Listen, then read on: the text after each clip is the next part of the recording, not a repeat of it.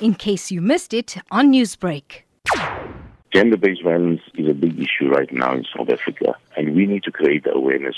Community police forums, we need people to come forward and to report issues around gender-based violence, report and talk about issues around the abuse and violence against women and children.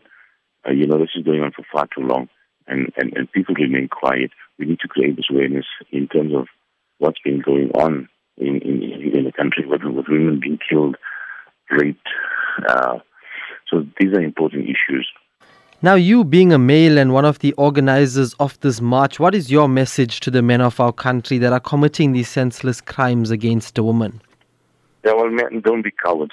Stand up, talk about it. Take the lead. Admit that you are wrong. Admit that we are the perpetrators. We are the ones who mete out the violence against women. It's about time that we stop. The moral fiber is sorely eroded in the country.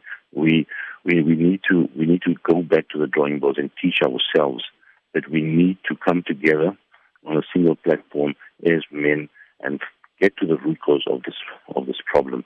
So we need to talk about it. We're supposed to be the protectors of a community, of a society, of women and children, and we are failing in doing that.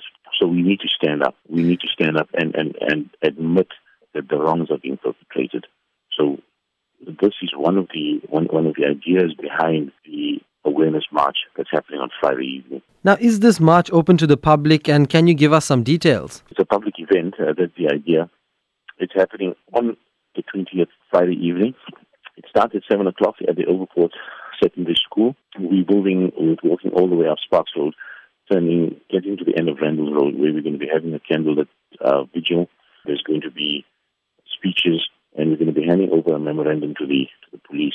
The memorandum is also going to be addressed to the Minister of Police, the MEC, and a host of other people, because we want our voices to be heard, and something needs to be done at government level to sort these issues out.